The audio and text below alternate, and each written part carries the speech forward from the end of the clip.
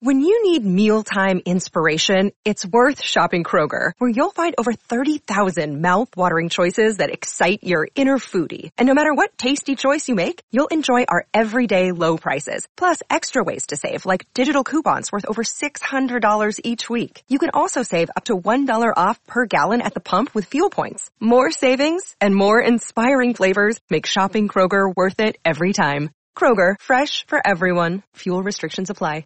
Another day is here, and you're ready for it. What to wear? Check. Breakfast, lunch, and dinner? Check. Planning for what's next and how to save for it? That's where Bank of America can help. For your financial to-dos, Bank of America has experts ready to help get you closer to your goals. Get started at one of our local financial centers or 24/7 in our mobile banking app. Find a location near you at bankofamerica.com/talktous. What would you like the power to do? Mobile banking requires downloading the app and is only available for select devices. Message and data rates may apply. Bank of America N.A., member FDIC. CLNSradio.com, the home of Internet Sports Talk Radio. Legends are made in the NFL, and the quest for the Lombardi Trophy continues. Brady moving and looking and has time and then throws, and that is caught for a touchdown. Intercepted by Wilford. Vince Wilford with a game changer. You're listening to Patriots Beat. 2 minutes, second down and 6. Brady, quick throw and complete. Amendola, first down. Right here on CLNSradio.com.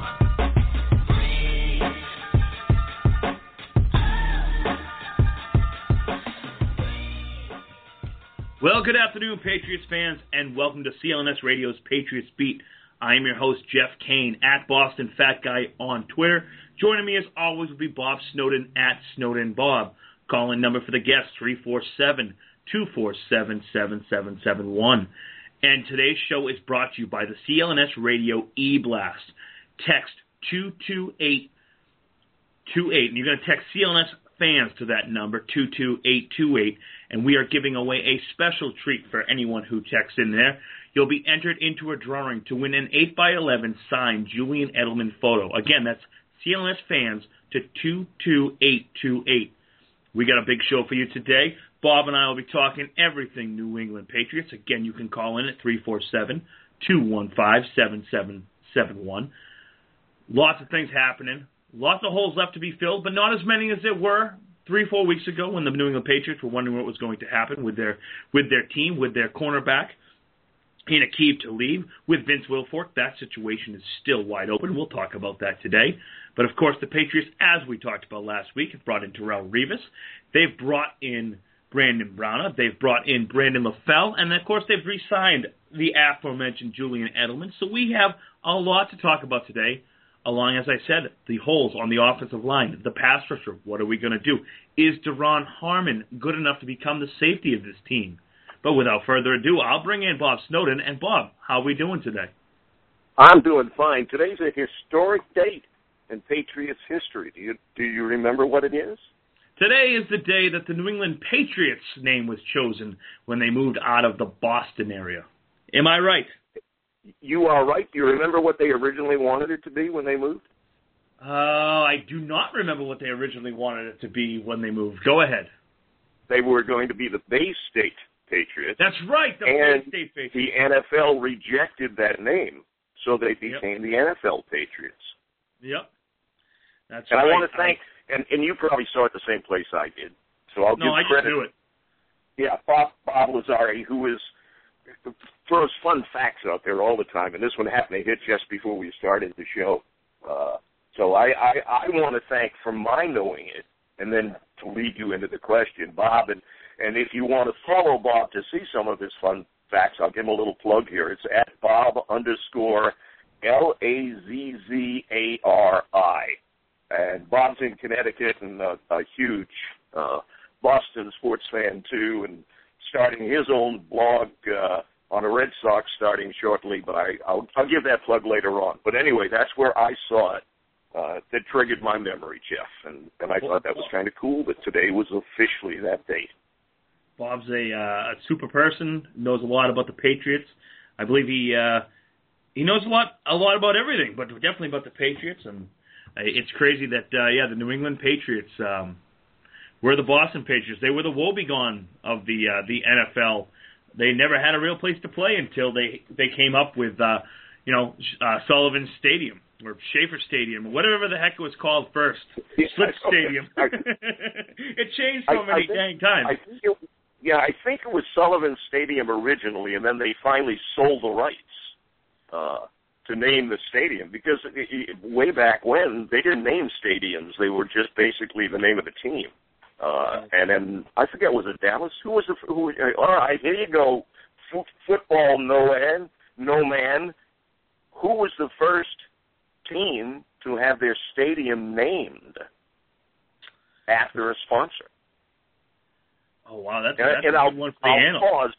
You can look it up, or maybe one of our listeners can call in. No, I would never cheat and try to look it up. I can sit there and say I'm not 100% sure who it could be. Because you have the Houston Astrodome and the Superdome in New Orleans, so they never really had naming rights. I'm trying to think who it could be. It's always Mile High Stadium, Candlestick Park. I don't know, Bob. You tell me. I don't know. That's why I threw it to you, and hopefully one of our fans can, and we will look it up during the show. That was one of those open-ended questions that I do not know the answer to. And I do remember when the stadiums, just as you said, used to all have the name of either the team or some symbol in the community or something like that. And I'm still on the top of my head, for some reason, Jerry Jones jumps out as someone who was like in the forefront of trying new things, and whether it was him with Dallas at that time or not, I'm not sure. But again, somewhere during the show, we'll either look it up, or again, if a caller calls in and gives us the answer, you will win a hearty attaboy from us. A hearty attaboy. Oh, just what they want. Jeff and Bob give you an attaboy. Hey, we give away big stuff on this show. And I you know what? That's a lead for you to mention the Edelman signed picture. Exactly. Again, text CLNS fans to 22828, and we will choose at random a person that texts in and follows the CLNS e-blast to get the signed Julian Edelman photograph. In fact, we have 3 of them, and they all come with certificates of authenticity, if I can say that 3 times fast. But, yes, they all have certificates of, yes, they're real. And so that's a good thing for any Patriots fan out there. Of course, Blame It on Maddie was our big winner for the Darrelle Revis jersey that I gave away, or I'm giving away. We had a contest where if you had retweeted a certain Patriots Beat thing, that we would give away a Darrelle Revis authentic jersey. And that comes nowhere but my pocket. I'm dishing out the $249.49 and going to be sending it to Maddie because she was chosen at random. We had over 500 retweets on that. So Patriots Beat is growing, and it's a very exciting time of year. Of course, as the Patriots Beat team grows, so do the Patriots. Let's talk about these signings, Bob. Let's talk about what else needs to happen here. I mean, what's your biggest need? I'm looking at 2 positions that I think still... Actually, 3 positions that still need some definition. One will be resolved, hopefully, with Vince Wilfork staying with the team, which I still think is going to occur unless his feelings have been hurt so much and his ego won't let him do it. But that nose tackle position, the fact that Kelly re-signed, I think, eases the pain a little bit, having the big body, but I still worry about that. The offensive line, which I know you mentioned regularly, in that center position to protect Brady up the middle, and strong safety. I still, I'm not sure that they're willing to roll with a second-year player. And 4th, I know I said 3, but what the heck? 4th is tight. Is another tight end. We can change our mind. We're not women. Oh, no, wait a minute. But anyway, the 4th would be tight end. That would concern me. You know how I like that center, and I like that offensive line, and I talked a lot about it. I tweeted out a couple of videos earlier this week about A-gap pressure and why it is such a big thing for the New England Patriots to solidify the interior of that offensive line. Dante Scarnecchia has retired. They've brought in a new guy. His name is Dave D. I'm not pronouncing his last name until I figure it out because even Wikipedia couldn't tell me how to pronounce his last name. I haven't heard it enough yet. So he's Davey D. He's got some good, he's got some good experience. He was the offensive line coach for the Jets last year. Before that, he was with the Miami Dolphins and was part of the 2011 team, which Reggie Bush got his first 1,000-yard season as a running back. And of course, before that, he was with the New York Giants when they set a franchise record with over 2,000 yards running. So the guy enjoys the running game, which, you know what, makes him my new favorite player in the entire world. Now, let's just get a couple big bodies in front of the big guys out back, and let's just run. You know, let's go back to the wishbone. And I don't even want to see a forward pass. I know you debated, you and I went back and forth, along with Murph, because you two were on one side and I was on the other, outnumbered, of the running game. And that's all well and good, but a final score of 3-0 is just flat boring. And I know you then tweeted and said, hey, a win is a win is a win. Yeah, but come on. It's boring. Who cares? It's a win. I would rather win ugly than lose pretty. And the Patriots have lost pretty the last few years. I want to win ugly. I'll sit there and, you know what, I tweeted out a thing earlier this week about who was your favorite Patriots team pre-Belichick and post-Belichick. You know, there were people that came out there, and the 2007 team was probably the biggest one that most people have because everyone remembers that offense. Oh, yeah, score 52-7, yes. Well, when it came down to it, they didn't win. My favorite New England Patriots team post-Belichick was the 2004 team because they had a man named Corey Dillon who could run the snot out of the ball and just take over games. The defense was still very good. I love that team. Before that, my favorite New England Patriots team was actually the 1991 New England Patriots, who went 6-10 in Dickie McPherson's first year. They had Leonard Russell on the team. They had John Stevens on that team. Marv Cook, my favorite tight end of all time, was on that team, catching 83 balls. I mean, catching 83 balls from a guy like Hugh Millen, that is frickin' impressive, ladies and gentlemen. Your Marv Cook, love fest is amazing to me. Although I remember him, I'm not sure why you fell in love with this guy. I mean, he was okay. I didn't dislike him, but I mean, you've got a man crush on this guy. Man crush. I have a number 46, not a number 85, a number 46 Marv Cook jersey that I wear when the Patriots wear their alternative red jerseys. And that's another thing we can get into about, I heard earlier this week on one of the Boston sports radio shows, I believe it was Kirk Minahan on the Dennis and Callahan show, talking about people who wear jerseys that are over a certain age. Well, I'll be 36 years old next Monday, and I still wear my Tom Brady home jersey, my Tom Brady away jersey, every single Sunday, whether I'm at the game or sitting on my couch. I'm wearing that jersey, and then, of course, when they go to the alternative reds, which they haven't in a few years, Marv Cook comes on. In fact, because they haven't in a couple years, preseason, I've been donning that Marv Cook jersey. If you were in my man's room, which I'm at right now, and you look around at all the jerseys I got, I mean, I got everything from a Kurt Schilling jersey and a Kevin Garnett jersey all the way to a Milan Lucic. I got Moss, I got Dillon, I got a Bledsoe jersey behind me, a Bledsoe jersey on the wall signed. Teddy Johnson, my favorite linebacker of all time, he's hanging from the rafters here at the Kane Manor, Kane Mansion. He is hanging from the rafters literally now, isn't he? I mean, he's had some issues. He's had some problems. Teddy's a great guy. He was a guest of the Patriots Goal to Go before we changed the format, and a phenomenal guest he was. He had some issues with concussions, but he definitely has turned his life around.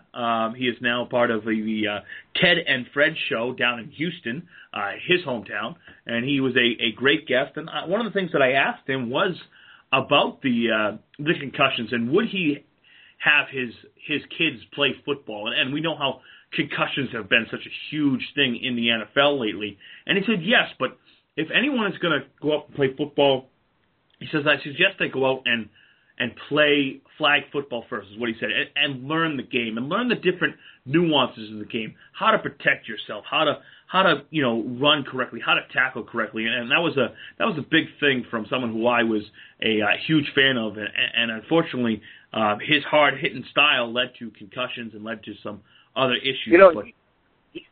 He is the first player on the Patriots that I remember concussions being an issue with. And they may have been before that, but for some reason, he's the one that was kind of like the times suddenly changed and you were hearing about concussions. And later on, obviously after his career ended, it became more and more and more prominent in the news. And the reason you didn't hear before that was the NFL didn't want to acknowledge they were recurring. And obviously they had it. We used to call them dingers. Remember, that was a thing. Oh, yeah, he got a dinger. And come on, back in the game. And they would. I mean, a player would literally be knocked out, go to the sidelines, sit out maybe 2 plays, and they'd be right back out there in the field. Little smelling salts, and you were good to go. But, the brain injury, you know what, it's something that, I mean, well, we can all sit there and say that it might have taken Junior Seau's life when he tragically shot himself a couple of years ago. That, it might have been a thing, but not how I want to talk about the show. I mean, it's something that we really need to focus on and say it's a epidemic in the NFL. But let's look more at this team. And before we get there, anyone can call in 347-215-7771. And of course, if you like YouTube, and I myself love YouTube, CLNS Radio has the best YouTube channel. You got to go to youtube.com/CLNS Radio. Live, high definition, locker room interviews, full length game reports. Check it out. CLNS Radio on YouTube. youtube.com/CLNS Radio. So Bob, let's get into it. Go ahead. Yeah, one of the things we were going to talk about, and you mentioned it briefly when we were talking about Patriot needs, was the Patriots pass rush. When you look statistically at last year, they actually had a pretty good pass rush. I know that's hard to believe, and most of us watching the games say, no, it couldn't be. But, they sacked opposing quarterbacks on just over 7% of dropbacks. That's tied for 9th in the league. It wasn't great, but it wasn't bad. The problem was that at the end of the year, they only had 2 guys that were doing it. Yes. And they played 98% of the snaps. And that's obviously Chandler Jones and Rob Ninkovich. And during the regular season, 95.6% of regular season snaps, and that's just way too much for 2 guys. They ran out of gas when they got to the playoffs, and that's the lack of depth behind the 2 workhorses. Now I know you talked about Jared Allen. I thought for sure. Yep. Did he sign with Seattle? I don't know about that. Has he signed yet? Well, I don't think it's been made official, but all indications are that he has, and you haven't seen denials. By the same token, it's kind of like Revis was until Monday. There hasn't been an official signing yet. So I don't know, but it sounds fairly sure that he's going to a team that, really needs him. Yeah, because they can't get after the passer at all. And you know what? You say sacks, and a lot of people say sacks. I like the pressure better than the sacks. I mean, if you go back to the Super Bowl, the Seattle Seahawks only sacked Denver once. But the pressure that was put on Peyton Manning led to a lot of negative plays. And that's the thing. And yes, the Patriots, they were 9th in the league in sacks. The problem is that they came in bunches.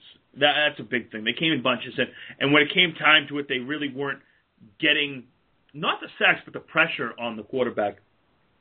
And of course, we all know I sat in my bunker, and as you and I talked on beforehand, and I of course talked to Pat's Gazette earlier this week after I was tweeting out a bunch of stuff about how the Denver Broncos defended us, and he called me up. He's like, "You really watch way too much film," and I go, "Yeah, it's a sickness. It's a real sickness." But I couple things that showed me in that game were what the Patriots were doing. They were using Chandler Jones Of course, on the strong side of the line, where the tight end was Julius Thomas. And what he was doing before he was actually rushing is he was chipping that tight end. And they weren't able to get any pressure because Manning got that ball out way too quick. So instead of chipping, they should have basically just busted right in there. Just bust him in the mouth. Smack him. Hit him in that mouth. That's what you got to do. So I'll be interested to see what they're going to do, because there's no way that Chandler Jones and Rob Ninkovich, while they had 11.5 and 8 sacks respectively, you can't ask two guys to play over 95% of the time. They need another pass rusher, and I don't want to keep bringing up Seattle, because Seattle's defense, they got some great signings last year that brought. Michael Bennett was one of them. Cliff Averill was another. They got on short-term deals, and they were able to do a really nice job with Chris Clemens and rotating guys in and keeping guys fresh and continuing to go and go and go. The Patriots might already have that on the roster with Michael Buchanan. We saw what he did before they signed Andre Carter, which I didn't quite understand the Andre Carter signing, because I really like Carter, but I think his best days are behind him, and I think it we saw Buchanan do some nice things, but sometimes maybe you need a little veteran presence, especially with the injuries to Will Fork and Mayo, and not having them on the sidelines in game day in uniform. Maybe that's the reason you've got to bring a guy like Andre Carter in there. But Michael Buchanan, the 7th-round draft pick out of Illinois, showed some flashes last year. But I do believe they need to up that. And you brought up some nice names, and I'll let you introduce those names. Well, the two names that kind of jump out of you were both from Denver and are no longer there. And I'm looking real quick to find my little notes. Robert Ayers and Sean Phillips are the two that kind of jump out at you. Both of them are veteran pass rushers and are available and, would kind of fill that gap, I would believe. What are your opinion? And I'm hearing more positives about Phillips than Ayers as a guy that, the pass could definitely use. What do you think? I've never been a Ayers type of guy. Phillips, of course, came from the San Diego Chargers, and he was a hybrid defensive end, outside linebacker for them.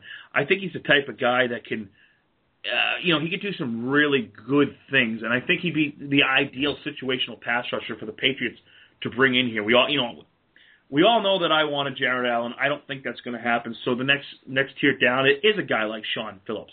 He wouldn't be a bad guy to get in there. They need someone, as I said, we need someone in there to give more time, to give these guys, give Chandler Jones a breather. The poor guy's, sucking wind, and you saw it the second half of the season. The burst wasn't there as much as it was, and while I do believe that Jones got a lot better at setting the edge on running downs, his burst up the field wasn't as good as it was at the beginning of the season. I got to admit that it's got to be because he played over 1,000 plays last year. Well, and Phillips should fall under the money that the Pats still have left. That's the other issue. It's so hard. People keep throwing names out there, and we'll talk a little bit about Deshaun Jackson as an example. but the Pats just don't have the money right now. And even if they released Will Fork, the only thing they get for him, yes, his contract is like $11 million, I think, on the cap, but they get $7 million of that back if they release him. Now, $7 million to you and I is, hang on, we probably could live the rest of our life very comfortably. But as far as signing a top name to a position, that can be eaten up with one signing. And then you've got draft day coming, and you've got to have money set aside for that. So, the idea of who's out there and, get into the Patriots, you've got to be realistic with that money. And Phillips sounds like he would fall under that. He wouldn't come at a real high price. Well, there's a lot of things that you can do, Bob, with the salary cap. And while the Patriots, last I checked, had somewhere between $4 and $7 million, depending on what website that you went to, and there's a lot of different things they could do. Of course, they can renegotiate Vince Wilfork's deal to save some money, or they could cut him. I still don't think they'll cut him. You have guys like Steven Gostkowski and Devin McCourty, two guys going into the final year of their contract. McCourty counting at $5.5 million against the salary cap. Guys that you could get some more money from there. And, of course, a guy like Adrian Wilson, who was on IR all of last year and really didn't show much in the preseason. I mean, that final preseason game, he was playing into the fourth quarter, which is never something you want to see a vet doing. So there's certain things that they can do to manipulate the cap. The other thing you brought up, they got to have the money to sign their rookies. The one thing with the NFL salary cap, and a lot of people don't understand the salary cap, not saying that you don't, Bob, but it's the rule of 51. Until the beginning of the beginning of the season, only the top 51 salaries on your team count against the cap. So while there are 53 players on a team, until the beginning of the season starts, only the top 51.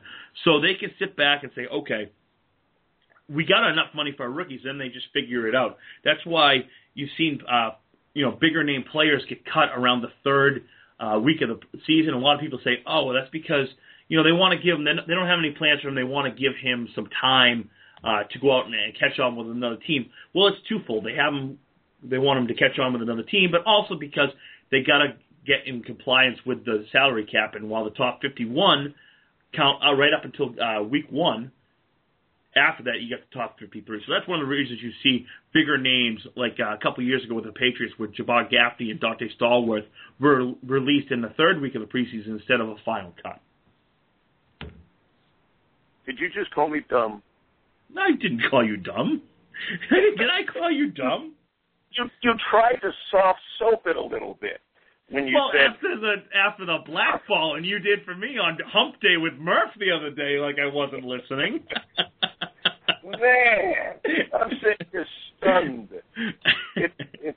in awe of your knowledge. All right, let's go on. I spent a lot of time in the bathroom.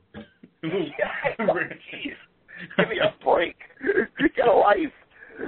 But anyway, and you're right. I did, believe it or not, I did know that only a certain number counted against the cap. But when I look at that number, and the Patriots, I saw something the other day, the number of players that they actually still have even signed, ready to go, is a very low number. It's nowhere near the 60. It was it like 45 or something like that? I believe it was 45, and you can take 90 players into camp. So I would expect the Patriots this year to have a very large undrafted rookie free agent class, and that's something the Patriots have been very good at in the last decade plus, is undrafted free agents coming in. I mean, there was Randall Gay, a cornerback, who came in and started on that Super Bowl team in 2004 at the end after Ty Law got hurt. Of course, Ben Jarvis, Green Ellis. You've had other guys come along that have been undrafted rookie free agents that have done some good things for this team. I mean, even though I think he's a complete waste of space, which I said the other day, Brandon Bolden was an undrafted rookie free agent. And believe it or not, there was a time where I liked Brandon Bolden, and then he gets caught with the PEDs, goes into Belichick's doghouse, and the numbers look good. Yeah, he had 4.9 yards per carry, but you take away a 46-yard run and a 33-yard run, and he's down to a 3.6 or 3.5 yards per carry guy. So, sorry, Murph, not a big fan of Brandon Bolden. I think the point with him, too, is, and I know you and I were double-teaming our partner there, Mr. Murphy. It was that most of his carries were in, and I know Murph hates this term, garbage time, but in games where they were either won or lost, the few times that he did play during key parts of games, he wasn't that good. And the Patriots obviously didn't think much of him because he only played when players were injured. He did not, see a playing time during games when the games were on the line a whole bunch, unless someone was out. Like when Vereen was out, they put him in at that position a few times. And I know he didn't have a ton of drops. Boy, he had some critical drops. I remember one in particular when he was sliding out and wide open, the ball literally hit him on the hands, and forget it. It went, to no man's land. So I'm not a big fan of his. I don't hate him as much as you do. I don't think he's, the biggest waste on the roster. I probably could look carefully at the roster and come up with one or two other names that I would put in that category. But anyway, Jake Paquette, the third-round draft pick, that has done nothing in 2 years. He's a bigger waste. At least Brandon Bolden has done something positive for this team. And he's had some value. I mean, like you said, there was a point where, when he first signed and his first season, he did some things and you went, hang on, where'd this guy come from? He definitely could be an asset, and heck, he's a running back. So there you go, right there. Hey, let's talk about something else I mentioned a minute ago, the Deshaun Jackson rumors. Can we kill those completely? Man, I don't understand why Deshaun Jackson, it just seems to be such we need to get him. He's going to be amazing. He's going to be great. Let's trade Danny Amendola and a third-round draft pick to get Deshaun Jackson because the guy is so amazing. He's a 100-catch-a-year guy. His biggest year ever was last year. He's never been a huge player. He had 85 catches last year for 1,300 yards and actually got into the end zone. I think it was 9 times. I'm doing this off the top of my head, so not 100% sure. Give me a second. I'll figure it out with the old Google machine. But I don't get the needing for Deshaun Jackson. I mean, he held out for a large contract, and now the reason they're saying they want to get him out of Philly is because he wants even more money. Now, granted, we just did sign a guy named Darrelle Revis, who I thought the same thing of, but Darrelle Revis is a different player than Deshaun Jackson. Darrelle Revis is arguably, when healthy, the best cornerback in the game. Now, if you told me the Patriots were going after a guy like Calvin Johnson, then I'd be like, all right, definitely. Throw whatever it takes. Let's throw it all in the wind and let's go. But a guy like Deshaun Jackson, I don't get the love affair that Patriots fans and NFL fans have for this guy. I mean, I don't get it. Well, in 2 points, I also remember him pouting. I want to say it was 2 or 3 years ago, and literally almost not going in the game or not even trying when he was in the game on a couple of plays, and them benching him at that point. The guy's a headache as well as everything else. Why would a high offense team like the Eagles obviously are becoming, and especially with their head coach, why would they be wanting to get rid of him, trade him, let him go? I mean, they're talking about letting him go. Yeah, exactly. Why would you do that if he's an asset to your team and your team is being built on offense? I don't get it. I mean, and as I said, I mean, he's got 62 receptions his rookie year, 62 receptions his second year, 47, 58, 45, and then last year he gets 82. I mean, he's gone over 1,000 yards receiving only 3 times, and granted, that's more than any player on the Patriots roster right now, but still. I mean, let's get into that. Go. Those first 4 years or 5 years, doesn't the fellow we just signed come pretty close to those in his first? Now, I'm not saying he's Deshaun Jackson, but if you look he's a different style player, but yeah. Statistically, and I know statistics don't tell the whole story, but that's what fans are wanting him on. So, hey, guys, you got LaFell, and LaFell I don't think is going to be a great wide receiver. I think he's a number 3 at best.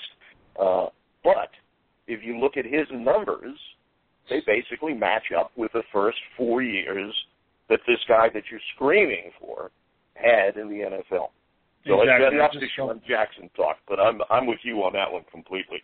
Hey, let's talk about the Duron Harmon and whether he is ready to be the lead role strong safety with the Patriots. What do you think? I don't know yet. I saw some really good things from him last year when he stepped in for Stephen Gregory. One thing I like about Harmon is when he was at Rutgers, he played 3 different positions. He played cornerback, so he's got some coverage skills. He played free safety and strong safety, and people look at the Patriots. They really haven't designated a free safety and a strong safety. They've just played 2 safeties. It didn't matter if they were free or strong. I mean, everyone's saying, we need a big hitter in the middle, and while Cam Chancellor, again, bringing back Seattle, had a big hitter there. It isn't the thing that you absolutely need, especially with what this team has put together in the secondary with Revis and Browner, what they can do. I mean, they can man up here, and they can roll coverage with McCourty to different sides.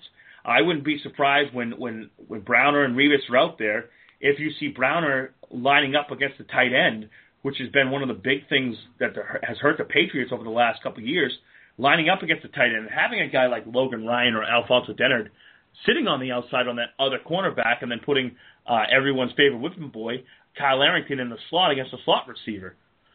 But I don't think they need a huge thing. Deron Harmon, he's got the speed. He's got some smarts. I was calling for him to start over at Stephen Gregory because I thought he paired well with a guy like Devin McCourty. So I think he could be there.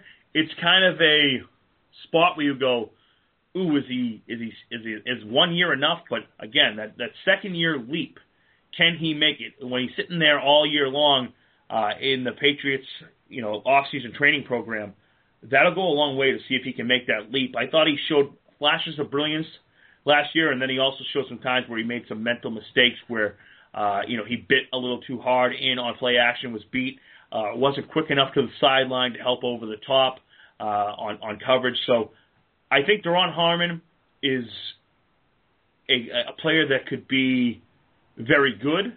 Do I think he's going to be great? No, I don't think he's going to be great. But I do think that he's going to be very good. And I'm one of those that ranted and raved about wanting someone that was a hard hitter, and the person you just put down a moment or two ago. However, I'll back up a step and say, I just want someone who can tackle. Be in the right position, but tackle when the guy is there and he catches the ball and you've got him covered, which Gregory was terrible at. And if Gregory had made tackles when he was in position, I would probably not be as down on him because in many cases he was in position and the guy made a good catch, but then the extra yardage after Gregory missed him was what frustrated me most, I think, with Gregory. Mr. Whiff, Stephen Gregory. He'd have someone lined up in his sights and just miss. Well, Bob, we have a caller on the line. It's our good friend Mad Dog. We'll bring him in. Mad Dog, how are we doing today? Hey, what's going on, guys? Not too bad. Just I'm excited about what the Patriots are doing here, and in the whole stuff with Deshaun Jackson.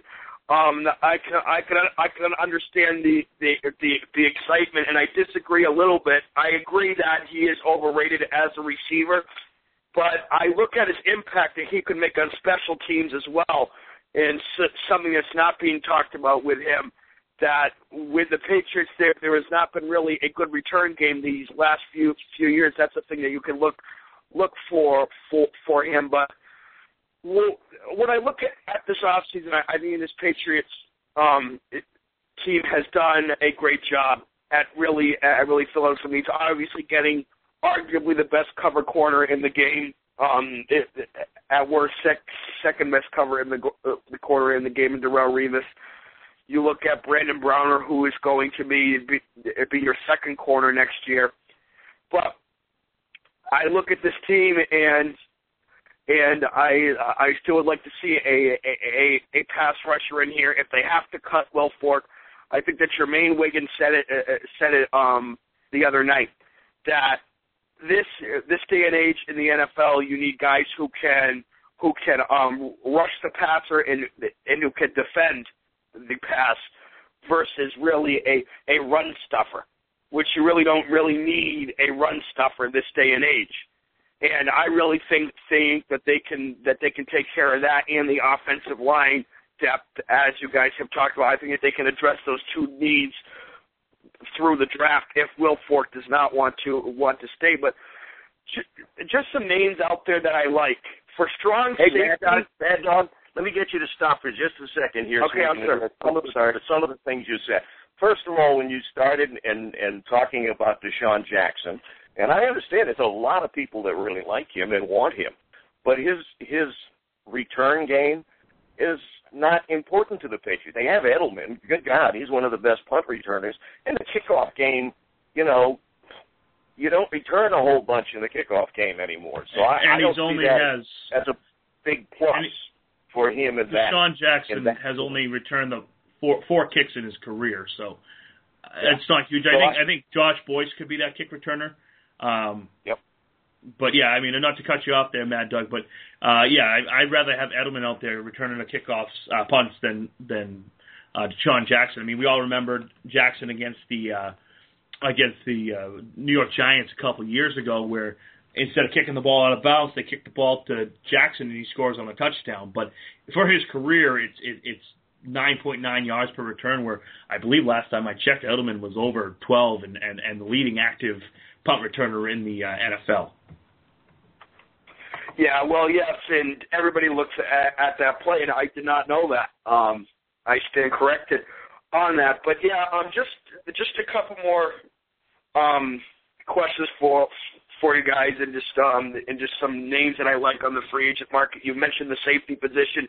I still think that they should look into Ryan Clark. Always loved him with Pittsburgh. A very hard hitter, a guy who is one of the more underrated safeties in the game. I think that he would fit very well with a new physical nature of that secondary. I think that he would fit perfectly there. And obviously, you mentioned on the defensive side of the ball, on the D line, Robert Ayers and Sean Phillips. I would not mind taking a flyer on Will Smith. He's out there. Jared Allen. Who knows what's going to happen with him?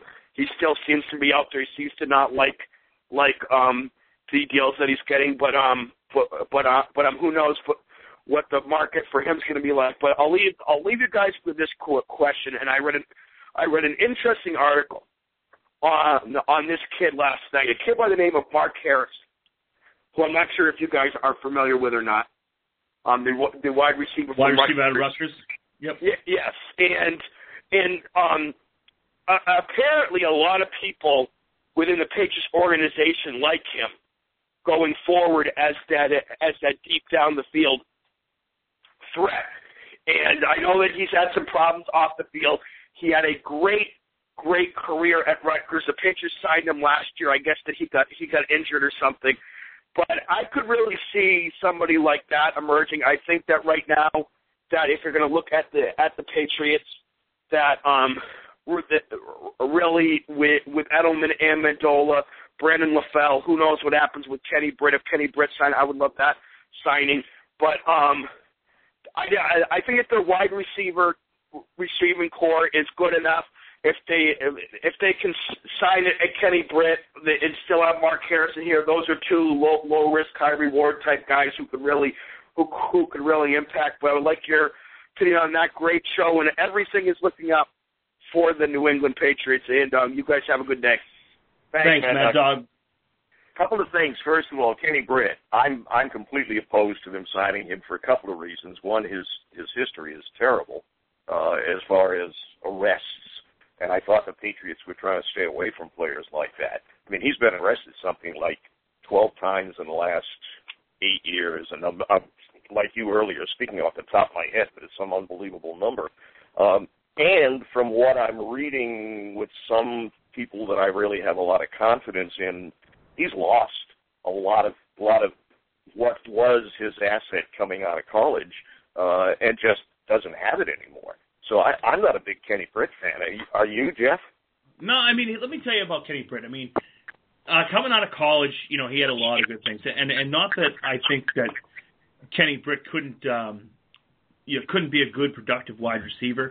I think he's more of just a name there in Kenny Britt. Let me just tell you, I mean, I think what they did when they signed Brandon LaFell, they've got Kenny Britt. For their careers, Kenny Britt has played one more season than LaFell. Kenny Britt has 157 receptions versus LaFell's 167. He's got 2,450 yards versus LaFell's 2,385 yards. And he's got 19 touches versus the 13 touches that LaFell has. The one thing where he gets him is he's a little bit more of a downfield threat than Brandon LaFell, as he's got a 15.6 yard per reception, as opposed to LaFell, who has a 14.3. Mark Harrison, the guy. Go ahead. I cut you off. No, I was just gonna say, and that's a minimal number. The thing with Brett is he was a first-round draft choice, and everybody's looking, going, man, this guy must have really been great coming out, and he's still young. But there have been a lot of first-round draft picks that were busts, and I just, but like you, I don't see the big issue with Pats fans thinking he's this answer to a problem. Maybe he's another body for training camp, which they need and have done in the past with some wide receivers. But as far as him being the answer to anything, I think I agree with you completely, Jeff. I think LaFell falls into the same category. Yeah, and not just spitting in Mad Dog's Cheerios or anything like that, because you can like players, and I respect Mad Dog. I mean, him and I go back a lot on Facebook, Instant Messenger, talking about the Patriots. He's a great person to talk football with, and not to put him in this category either. But I think one of the big things with Patriots fans and NFL football fans in general is name recognition. You see a guy like Kenny Britt, and you go, oh, yeah, he was a first-round draft pick. He's going to be great. Or guys that play the popular video game Madden NFL for the PlayStation or Xbox, which I do as well, and you see a guy like Deshaun Jackson and, the ratings that come out in these games, and, he's got 99 speed. Oh, the Patriots can use him. Or the fantasy football thing where, Deshaun Jackson won me my fantasy football championship by, having a big game one day. And that's the kind of thing, because a lot of fans don't go out and look at other teams as much as some of the people out there. But as much as, these are big name values, the Patriots are building a team right here. And Mad Dog said it nice. He liked what they were doing, but we're still 5.5 months away from the season. There's plenty of things that can be done. Of course, the NFL draft coming up on May 8th. There's plenty of different things to happen. Mark Harrison, the kid out of Rutgers, he's I like him. He's huge. I mean, he's 6'5", 230 pounds. I actually joked last year after the Aaron Hernandez situation is, all right, well, let's move this guy. Let's throw another 15 pounds on this kid and move him to tight end. I mean, he's huge. He's a raw product coming out of Rutgers. He's got good hands. His downfield speed isn't as great as some of the guys out there. Of course, at 6'5", 230 pounds, how could you expect that? I believe he ran a 4.56 at his pro day at Rutgers. I'd have to look that up, but I believe, if memory serves me correctly, that's what he did run. Another piece of the puzzle. We'll see where he ends up going there. Hey, I saw something, changing the subject for just a moment, in Mike Reese's column this morning that talked about something different the Patriots were doing, and may have been the reason why Aqib Talib called, the Patriots offer, I forget what was the exact word he used, Jeff? It would be shifty or something like that. Shaky, shifty, sneaky, I forget. It was an S word. Yeah. Shady. But anyway, the reason is they changed how they structure their deals a good bit this year. And according to Mike Reese, this year's bonuses are tied to being on the 46-man game day list, where in the past they were tied into being on the 53-man roster. That's a pretty major difference.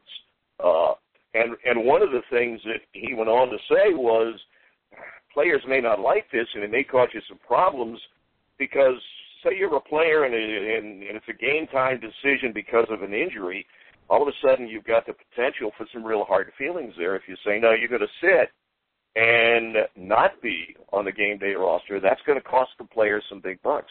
Seems to be a pretty major shift in direction the Patriots had gone, and he alluded to the fact that possibly could be what Talib was referring to in the Denver deal, because the Denver deal was very, very good, obviously, for him, but when you look into it, he doesn't have a whole bunch of security on that deal either. No, and Brandon Browner got a very similar type of deal. They have him getting bonuses this year for the 45-man roster. The year after, it's to be on the 53-man roster where he gets the game day checks. But LaFrell this year does have bonuses tied up for the 45-man rosters, and that's something to be looked at, because it is a change, and I'm sure the Patriots aren't the only team that is doing it. Now, one other thing, changing subject, and I just thought I'd throw it out there because I think it may, when free agents are looking to sign with the Patriots, that's something that may be part of the negotiations. It'll be interesting to see, like with Revis, although you've got to believe he's going to be on the roster any game he's healthy, whether how that's built into his contract or not. The other thing is, you mentioned at the beginning of the show, and we've talked peripherally about this, is Vince Wilfork. What's going to happen with him, Jeff? I heard you say you think he's going to be back. Is he going to renegotiate? I think he has to. I think he has to renegotiate. I mean, there's no way. I mean, first of all, the Patriots can keep him on the roster right now this year for the $11 million cap hit. I mean, that's not an issue. As I said earlier, there's plenty of things that they can do with,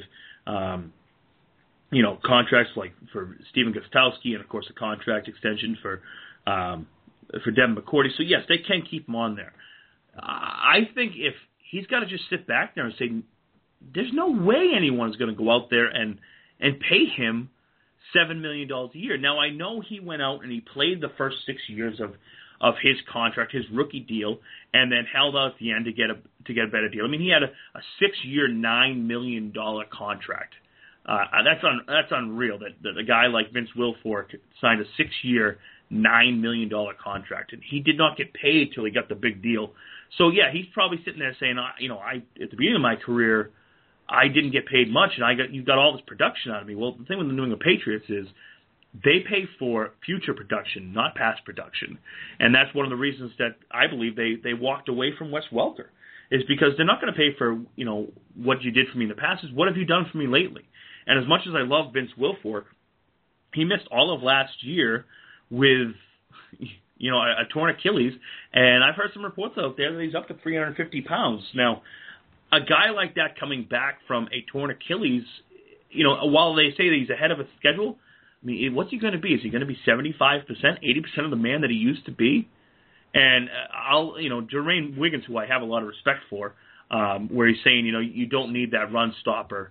I disagree with him, and we know why I disagree with him. But and to that point, and this is something I happened to run across this week too. New England gave up 22 runs of at least 15 yards after Wilfork went down. That's the fifth most in the league. Exactly. So they were not only giving up runs, they were giving up long runs. And this goes back to you thinking that the running game is the most important part of football. I don't say that. I don't say it's the most important. I say it. Hang on. You my turn. Oh, come on. It's a passing game. It is a passing game. And I'm going to lead into you so you can make your point in a second. But right now, I think it's less important than it used to be. And is it important? Yes. But all those teams that came in knowing how bad the Patriots were against the rush and rushed it against them for those huge yards lost the games in many times. So, I've got to feel that, yes, I like to chide you. I do think the running game is important, but the passing game is more important. And now, are you ready? All right. Are you sitting on the edge of your seat? Here is Jeff's preview of his future column, why 30 is the magic number in the NFL. Get him, Jeff. 30 is the magic number in the NFL. Now, let me just, before I jump on that, back to the run stopping, I want to just say to Mr. Wiggins, who's probably not listening to the show, but if he was smart, he would listen to the show, even though he played in the NFL and I sit on the couch and drink Budweiser and watch the NFL. I asked him to go back and look at the AFC Championship game against the New England Patriots and watch on 3rd and 10 where you don't have a big burly guy like a Vince Wilfork or Tommy Kelly, and watch them just do a draw play and bust through the middle. Watch it. That's why the Denver Broncos were able to hold on to the ball for so long and keep Tom Brady off the field. And that segues right into my 30 is that magic number. I've said the stats on previous shows. I've said the stats on on the Patriots postgame show. If you run the ball 30 times in a game, you have a better shot than not to win. The Patriots, of course, 10-0 this past season when they ran the ball 30 or more times. They were 2-5 when they didn't, including that game against the Denver Broncos. Now, they did get behind in that game and lost that game to the Denver Broncos. But here's the thing. Every time they ran the ball 30 times, they won. Bill Parcells brought this into my head back in 1993 when he became the head coach of the New England Patriots, that any way around, if you ran the ball 30 times, you have a 75 to 80% chance of winning. The numbers are out there. You look at the two teams that finished with the worst records in the league this year, in the Houston Texans and, of course, the Washington Redskins. The two games that the Houston Texans won, they ran the ball 28 times, which is very close to that 30 number. So my stats there. Let me finish. 30, though.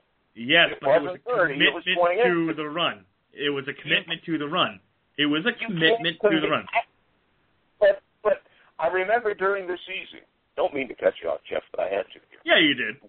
Remember during the season, there were games when the Patriots ran the ball 27 or 28 times. And you were putting them down because they didn't run it 30. So because they lost if 30 those games. is going to be your number, you can't use 28 all of a sudden as part of your backup to your plan. I'm sorry, you've got to have a firm line. And 30 was your firm line. So I don't want to hit 28. I won't give you 28. That's fine. Then we'll just go to the other team, the Washington Redskins. The only 3 games they won, they ran the ball over 30 times. They ran the ball over 30 times. It's as simple as that. Go back to, if you're around that 30 mark, at 30 runs, or if you're very close, if you're at 29 runs, like those Seattle Seahawks were in the Super Bowl against it's there. It's not a hard and steadfast number, but you can't run the ball 16 times and expect to win. The Patriots haven't been able to do that. The Patriots lost 2 Super Bowls to the Giants. They ran the ball 16 times and 19 times in those games.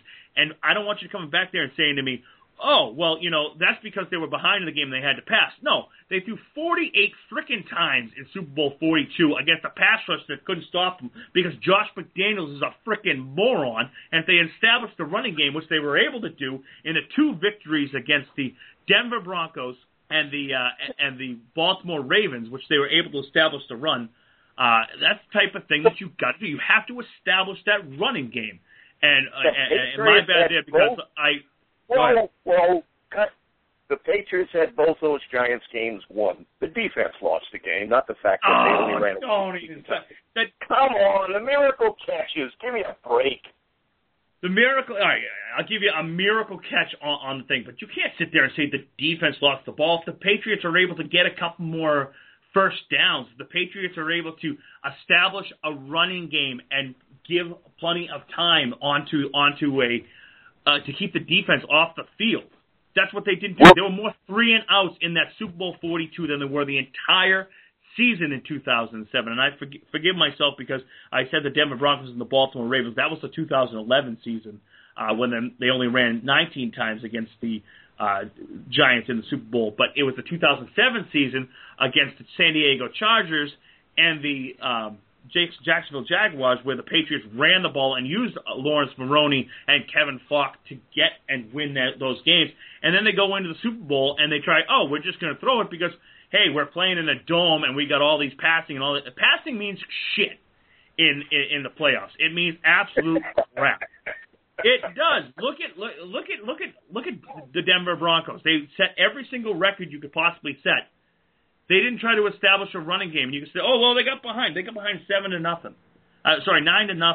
You could still run the ball at down 9-0. You need to run and play. I mean, God, they gave up a safety and a touchdown in the first 2 minutes of the game, and now their offense is an offense that is based on the pass. Everybody knows that. And the fact that they couldn't run the ball and didn't try and run the ball. Sure, they probably could have run it more than they did, but they were going to run it 30 times against a team that was dominant on defense and try and score many points. When my article comes out, it'll change everyone's mind. It will. All right. Well, Now that if it doesn't change everyone's mind, it'll get people thinking, all right, well, the running game this isn't just a passing league anymore, because the numbers are put out there. But look at the Detroit Lions. They threw for 5,300 yards. Matthew Stafford was the only quarterback ever to go 5,000 yards back-to-back seasons. How many playoff wins do they have? Zero.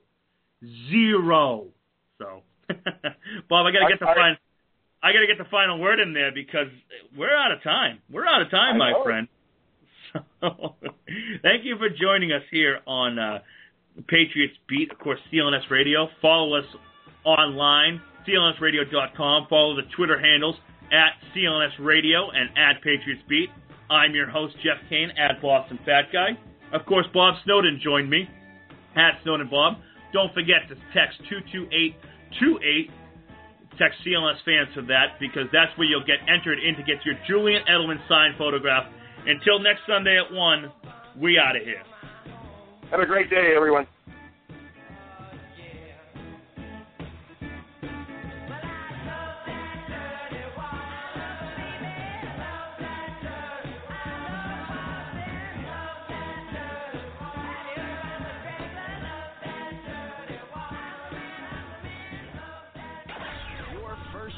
For Internet Sports Talk Radio, CLNS Radio.